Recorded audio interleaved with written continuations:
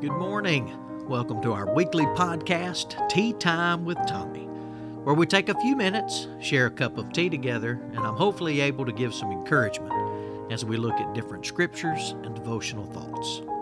Today's podcast is brought to you by Creme Brulee Oolong Tea.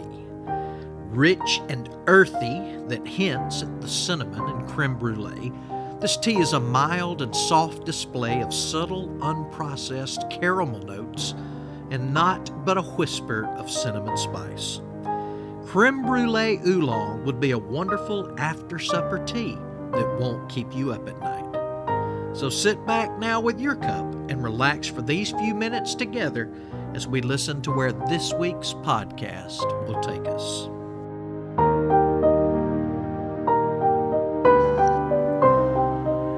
Good morning. A warm teacup welcome to all those who are joining with us today. I hope that you've gotten you something nice to drink and are able to sit and enjoy these few minutes together as we continue walking through the book of Esther. As we enter our fifth week of finding encouragement from Esther, it's actually my sixth lesson. It was such a joy for me to be able to preach this past Sunday. Just a blessing from the Lord who gave another message out of Esther. Preached from chapter 4, and I pray that it was encouraging to everyone who was able to hear. And if you weren't able to be here, and you'd like to hear that, just look under our website, under our sermons, and the speaker tab for my name, and you can watch anytime. But today's encouragement is one that we don't necessarily like to think a lot about. We are again in chapter 5 of Esther, and what I'd like for us to focus on can be extremely beneficial to us, but again, sometimes more difficult than we would like. Patience. Patience motivates us to act carefully. I'm only going to read three verses, the first three verses actually, of Esther chapter 5.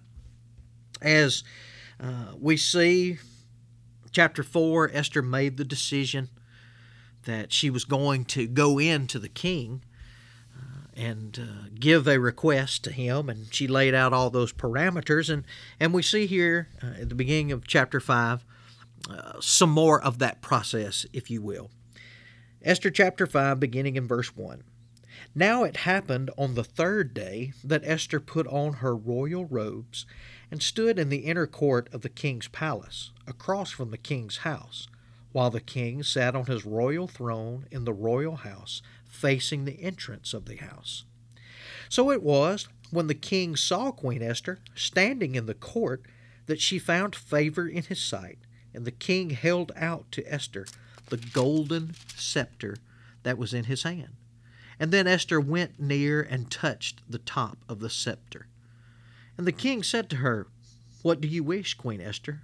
What is your request? It shall be given to you, up to half the kingdom." I want us to look at something that should really strike home with us about Esther, and it's that we don't see her rushing into anything. It happened on the third day that she went in.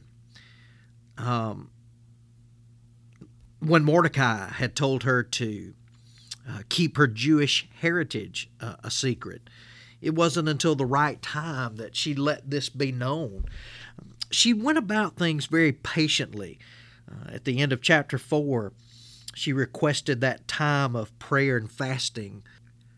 Mordecai encouraged her to go and see the king, but again, that desire for her to do so took some convincing, but at that time, she gave the lists of things to be done before then. She patiently prepared.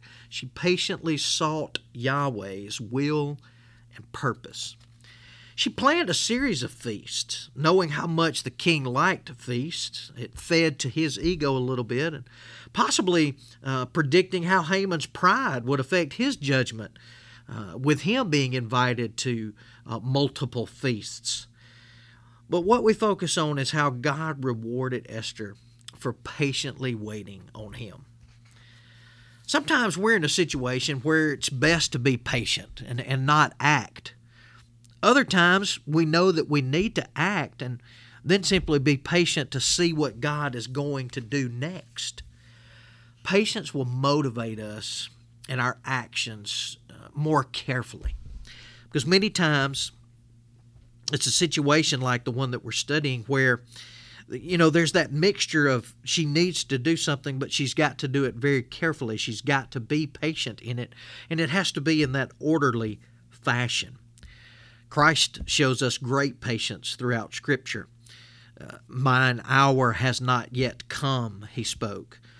We'll wait until Lazarus dies before going to Bethany. There are just so many examples of Christ showing us his patience, and that's what we're seeing here in Esther, that willingness to act, but also the ability to do it carefully, to do it orderly, to do it patiently. I've often said that patience is a virtue. The definition of virtue is the conformity to a standard of right, a particular moral excellence. And as we've already seen, Esther, being that crucial piece in God's redemptive plan, she walked faithfully with a moral excellence. She was conforming to that standard of right in a faithful following, knowing that Yahweh was guiding her.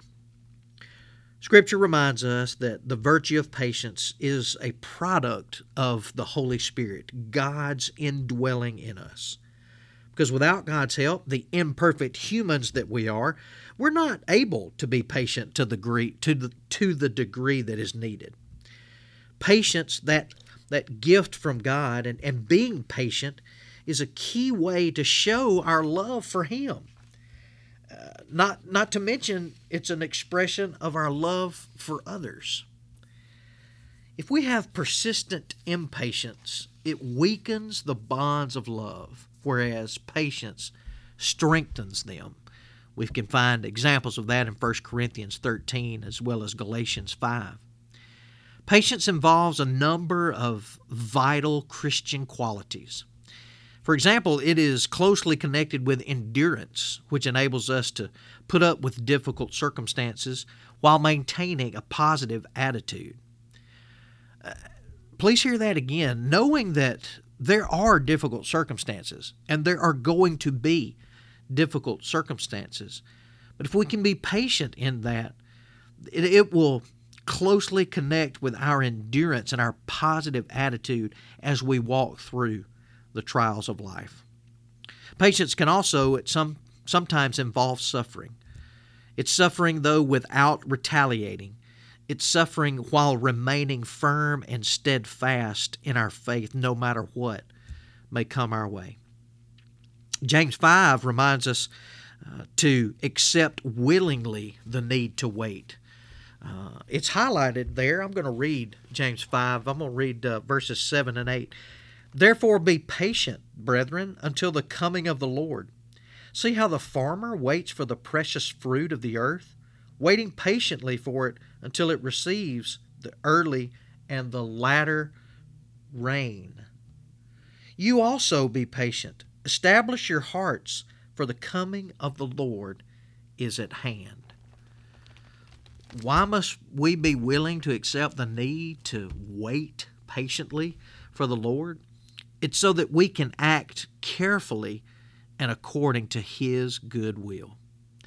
James compares it to the farmer.